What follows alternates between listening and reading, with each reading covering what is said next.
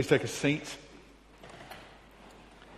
As we prepare our hearts to communion, to take communion, I want to come straight to the reading and then we'll set the context for this reading. So if you've got a Bible, we're going to go to Matthew chapter 20, and I'm going to read from verse 20 down to verse 28. Matthew 20, from verse 20 down to verse 28, and if you've got one of the Pew Bibles, it's page 988. So I'll read it for us. Then the mother of Zebedee's sons came to Jesus with her sons, and kneeling down, she asked a favour of him. "What is it you want?" he asked. She said, "Grant that one of these two sons of mine may sit at your right and the other at your left in your kingdom." "You don't know what you're asking," Jesus said to them. "Can you drink the cup I am going to drink?" "We can," they answered. Jesus said to them, "You will indeed drink from my cup, but to sit at my right or left is not for me to grant. These places belong to those for whom they have been prepared by my Father." And when the 10 heard about this, they were indignant with the two brothers. Jesus called them together and said, "You know that the rulers of the Gentiles lord it over them, and their high officials exercise authority over them. Not so with you.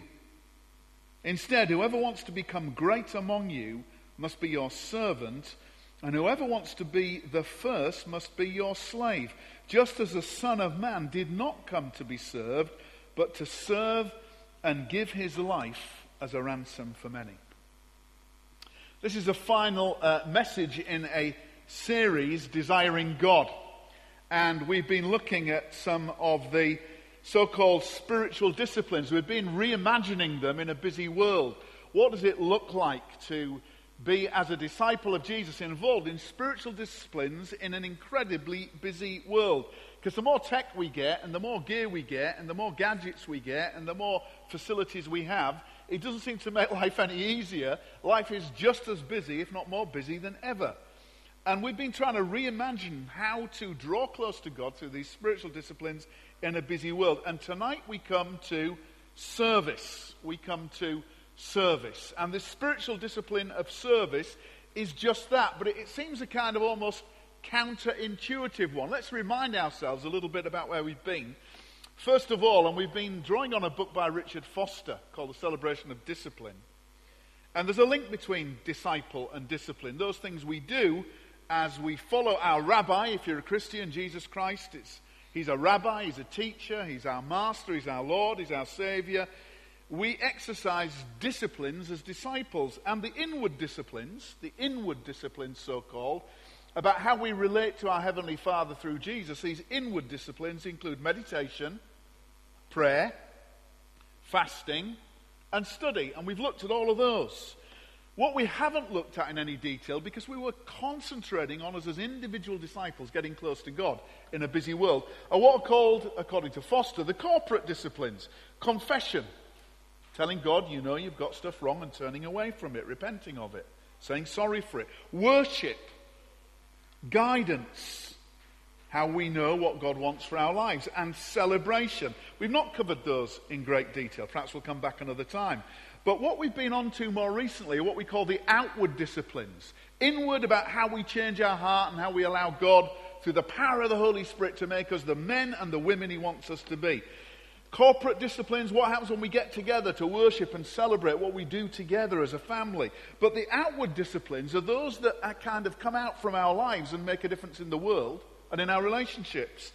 And so we've looked at simplicity, we've looked at solitude. We haven't looked at submission, but tonight, our final message, we're looking at service. We're looking at service, the very last one. And in this teaching that we've got here before us, Jesus simply taught this, Matthew 20, 26 to 27 in the New International Version. "Whoever wants to become great among you must be your servant, and whoever wants to be first must be your slave." Whoever wants to become great among you must be your servant. Whoever wants to be first must be your slave. Let's look at it in Luke's account. If you've got a Bible, just go to Luke chapter 9 with me. This is a parallel account. It's also in Mark's Gospel. And in Luke, reading from chapter 9, verses 46 to 48, we get a slightly different insight. Let me read it for us. Luke 9 from verse 46.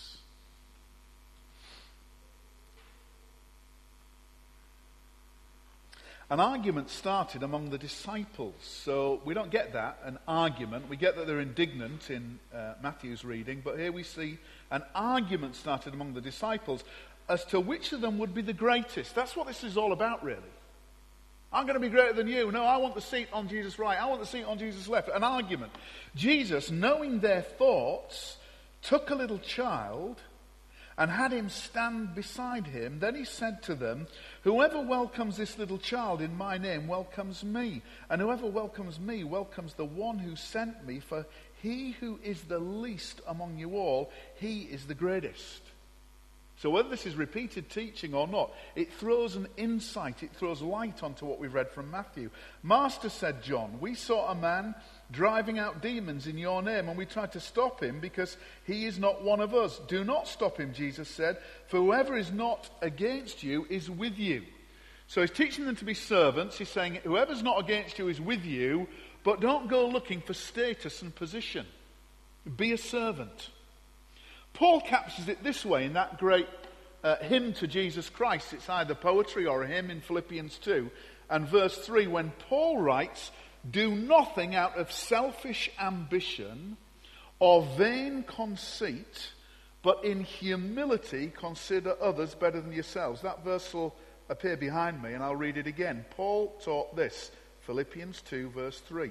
Do nothing out of selfish ambition or vain conceit, but in humility consider others better than yourselves. Before we go any further, a key word here is humility. Now, one of the things we're looking at doing this year in the church is gaining 5 core values for Mutley Baptist Church. We'll be doing a lot at our next members meeting and a lot at the members meeting following that. Everyone who's a member of the church will get a letter. Anyone who wants one will get a little paper tool to work out prayerfully what you think our 5 core values could be. We're going to call them the Big 5.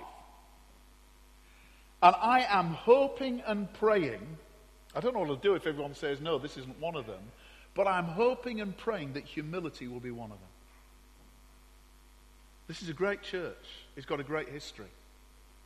It remains to be seen whether its future is as fruitful and as effective as its past. But trust me, I'm going to give everything I can, and I know that the faithful people of this church are going to give everything they can to honour and glorify God. And he may do some amazing things amongst us. Somebody told me that as they've been praying, they heard the sense of the word avalanche just tonight at the beginning of the service. And I think they meant it in a very positive way, that almost unpredictably something momentous is going to happen. We need to be people of humility. We need to be people of humility. The world doesn't need any more arrogant people. Richard Foster, who wrote this book, Celebration of Discipline, and if you want to write it down, you'll see it behind me, said this: as the cross is the sign of submission, so the towel is the sign of service. I love that. As the cross is the sign of submission, so the towel is the sign of service. Jesus, and we're going to read the story now, at least part of it, he took up the towel. So remember what we read from Philippians. Let's just go back there for a moment to refresh our memories, because I want Jesus to be the supreme example, because he always is the supreme example of how we should live. And in this beautiful hymn or poem in Philippians 2 in verses 4 to 8, we'll read it again. This is what Paul teaches in the light of the way Christ has been. He says, let me go from verse 3, do nothing out of selfish ambition or vain conceit, but in humility consider others better than yourselves. Each of you should look not only to your own interests, but also to the interests of others. Your attitude, my attitude, our attitude should be the same as that of Christ Jesus, who being in very nature God, did not consider equality with God something to be grasped, but made himself nothing, taking the very nature of a servant. There's the word. Being made in human likeness, and being found in appearance as a man, he humbled himself. There's that word, humility. He humbled himself and became obedient to death, even death on a cross. In Gethsemane, Jesus, in his humanity, didn't want to be brutalized, beaten, whipped, flogged, punched, spat upon. He didn't want to drink the cup of God's wrath. But in Gethsemane, Jesus said, if there's any way, take this cup from me. If there's any other way, Father. And then he prayed, yet not my will, but your will be done. And Graham Kendrick, who's still around and still writing hymns and songs, wrote a hymn a number of decades ago now called The Servant King. And he wrote another hymn, Meekness and Majesty, about the fact that in Jesus Christ there is manhood and deity. Meekness and majesty, manhood and deity. And in the hymn he wrote, a different hymn, The Servant King, he describes Jesus as the one who came from heaven, as the one who is in very nature God, but takes the form of a servant and becomes obedient to death, even death on a cross. He draws some of the powerful images here. But Jesus himself demonstrates it to his disciples. Go with me, if you've still got a Bible in front of you, to John chapter 13. And in John chapter 13, from verses 12 to 17, we read just part of the story in John's Gospel of Jesus washing his disciples' feet. Now, this is a rabbi. The disciples would serve their rabbis. What Jesus is doing is completely radical here. He takes the form of the lowliest bondservant and washes the dirt from between their toes as they're preparing themselves, we presume, for the Last Supper. Let's listen to the teaching from John 13, verse 12 to 17. When Jesus had finished washing their feet, he put on his clothes and he returned to his place. Do you understand what I've done for you? He asked them. You call me teacher and Lord, and rightly so, for that is what I am. Now that I, your Lord and teacher, have washed your feet, you also should wash one another's feet. I have set you an example that you should do as I have done for you. I tell you the truth, no servant is greater than his master, nor is a messenger greater than the one who sent him. Now that you know these things, you will be blessed if you do them. It's a discipline if you do them. I was so impressed when an Archbishop of Canterbury insisted that as his enthronement, and that's a language that is used in the Church of England, with all the pomp and all the ceremony, he insisted that he washed people's feet as part of that. That's awesome, isn't it? I have upstairs in my study 12 grey plastic washing up bowls. Bought them, I think, at Wilko's, bargain price. And I have a number of tea towels. And sometimes when I go and do a retreat for leaders, I get them to fill the 12 washing up bowls full of water, and I lay a towel by them. And you should see men and women go into paroxysms of fear. They're thinking, oh no, he's going to get us to wash each other's feet. You can almost see, because some people have a thing about feet. Anyone here got a thing about feet? Ugh. Some of you have, you see, yeah, you've got a thing about feet. Or some people think, oh no, my feet are smelly, I haven't had a shower. You know, they just hate the thought of it. It's a humbling thing. And yet the creator of the universe, Jesus, washed his disciples' feet. And when I've done that on Leaders' Days, the people that are gathered are so relieved when they find out they're only going to have to wash each other's hands. But you try it in your small groups. To actually allow someone, the temptation to do it yourself is enormous. To actually surrender and submit to someone washing your hands, how much more was it difficult for Peter, who didn't want the Lord to do that for him? But Jesus is setting this remarkable example. Now that you know these things, you'll be blessed if you do them as a discipline. So, just one more verse from Mark's Gospel. Again, third and parallel account. In Mark 10 and verse 45, it is written simply like this: "For even the Son of Man did not come to be served, but to serve and to give his life as a ransom for many." The ultimate act of service is going to be represented at this table, the communion table, the table of the Lord, the Lord's Supper, in a little while. So now from John's Gospel, from Matthew's Gospel, our main reading, from Luke's Gospel and from Mark's Gospel, we see Jesus clearly in different contexts, in different ways, teaching the same thing. So where were James and John, the sons of Zebedee, and their mother on understanding this? Where were they back in our main reading? I mean, I want to say that they didn't really get it, did they? They really hadn't quite grasped it.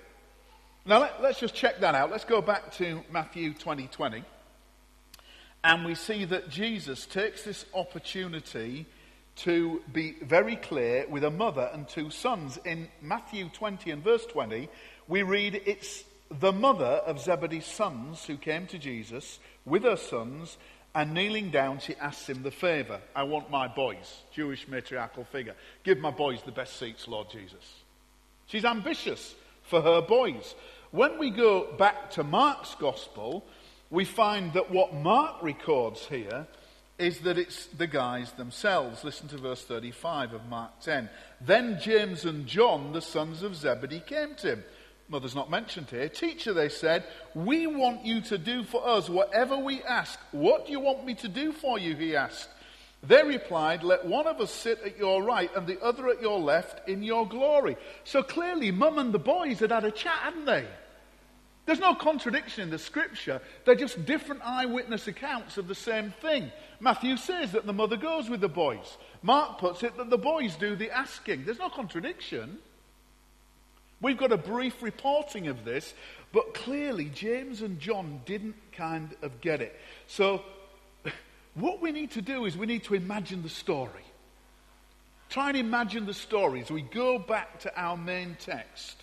And as we look at this story of these sons and this mother coming, try and imagine yourself right in that story.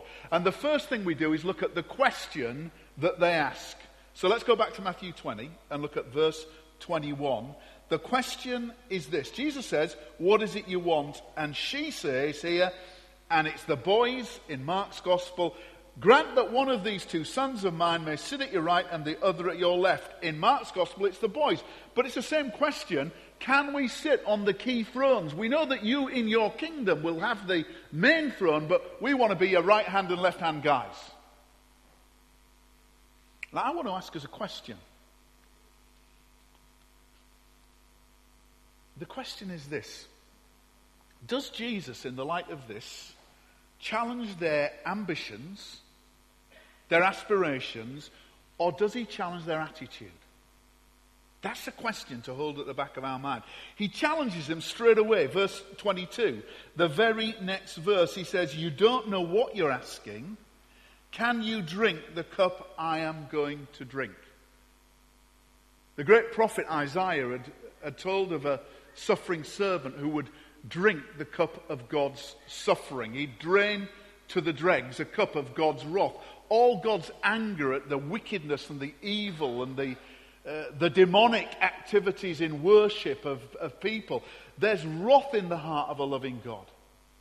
When God sees little children dying because of bombs and conflict and experiencing all kinds of horrible things, he says it'd be better for someone to have a millstone tied around their neck and be thrown in the deepest ocean. God is a God of love, but he's a God of wrath. And this cup of God's wrath is what Jesus is speaking about here in the challenge. Can you pay the cost, he's saying. And they say they can. And by the way, they did. All the disciples we think were martyred apart from probably John, who died an old man in exile on Patmos. So we think. But notice the next thing that comes, the indignation. Look at the reaction of the rest of the disciples, the other 10. You've got James and John, the Zebedee's sons and their mother. They've gone to Jesus. When we get to verse 24, there's indignation. When the 10 heard about this, they were indignant with the two brothers. Now let me ask you why you think they were indignant. Who thinks it was kind of a bit like this? Oh, how could James and John so misunderstand the Lord? How could they not understand that the Lord desires that we are servants? Or who thinks it was a bit more like this? I wanted that seat. Yeah? I'm absolutely convinced. I can't prove it from the scripture. If you've got a different view, that's fine. The Bible is not clear on that. But I honestly think that their indignation is that they wanted those seats. Why do I think that? Because of the reaction, the teaching that Jesus brings. Immediately, this rabbi, fully human and fully God, he takes the chance to teach them, just as a rabbi would. Listen to verses 25 to 28. Jesus calls them together as soon as he sees this indignation. Guys, come on, come over here. He gets them together and he says, you know that the rulers of the Gentiles, the Romans that are oppressing them, for instance, the rulers of the Gentiles lord it over them, and their high officials exercise authority over them, dominating, oppressing, extracting taxes, all of that kind of stuff. The next 4 words out of Jesus' mouth are memorable, and we should take it onto our hearts. I need to take it into mine. Not so with you. Not so with you. The 3 main texts that we've read, this text in Matthew, Philippians chapter 2, and also John's Gospel, Jesus washing feet. Those are the 3 main scriptural texts in my doctoral thesis, which is about a paradigm, a style of leadership called transformational servant leadership.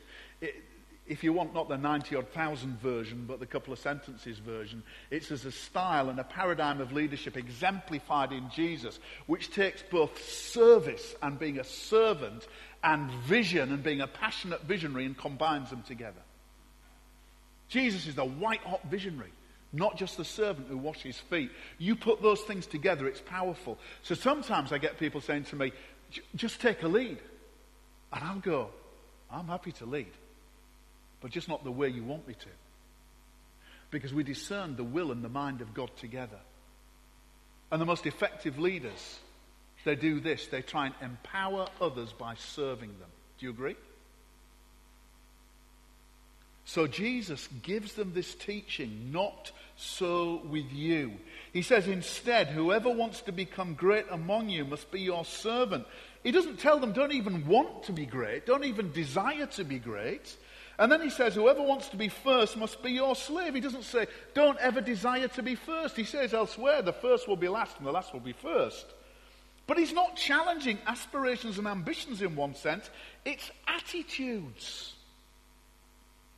Just as the Son of Man did not come to be served, but to serve and give his life as a ransom for many. Alan, have you heard of a Scotsman called John Knox?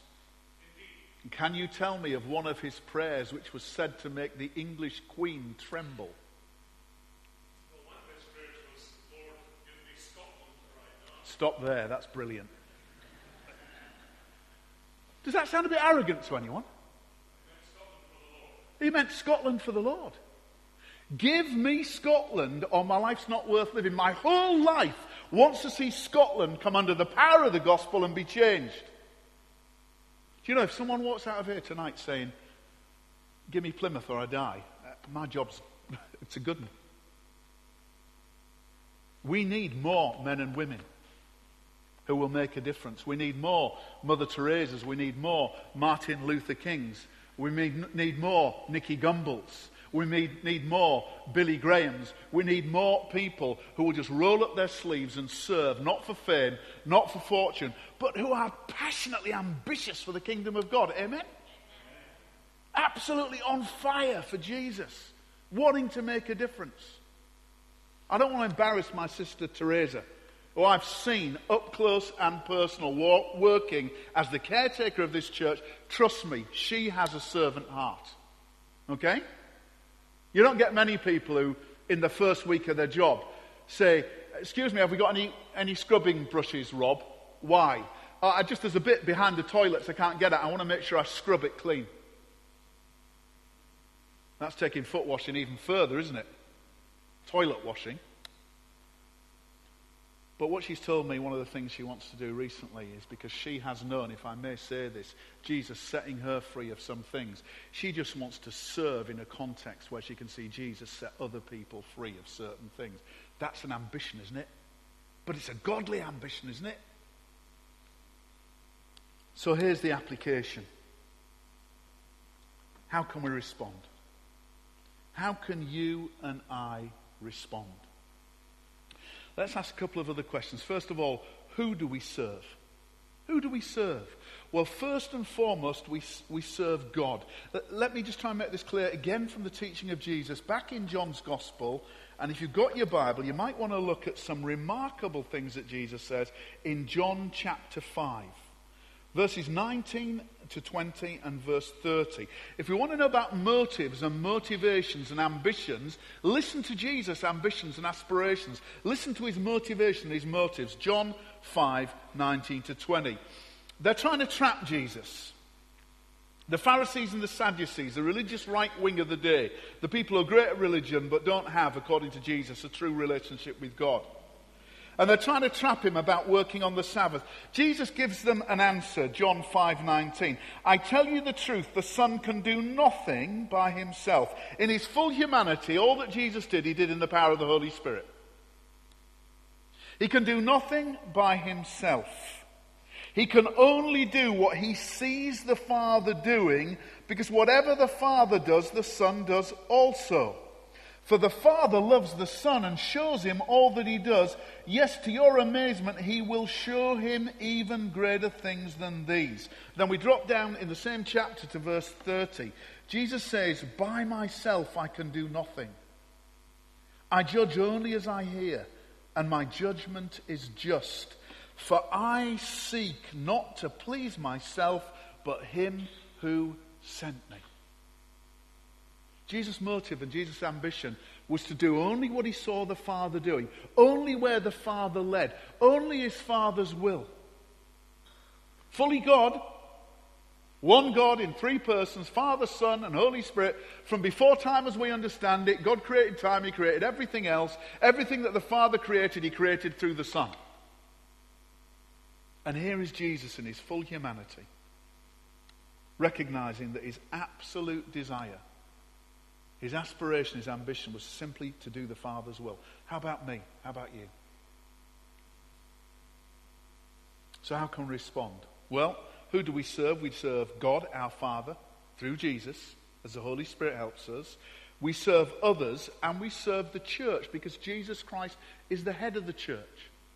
We serve God, our Heavenly Father. The greatest commandment is love the Lord your God with all your heart, all your soul, all your mind, and all your strength. And here's another one like it, teaches Jesus, love your neighbour. Love your neighbour. And not just the neighbours that are easy to love either. And those are the people that we serve, God.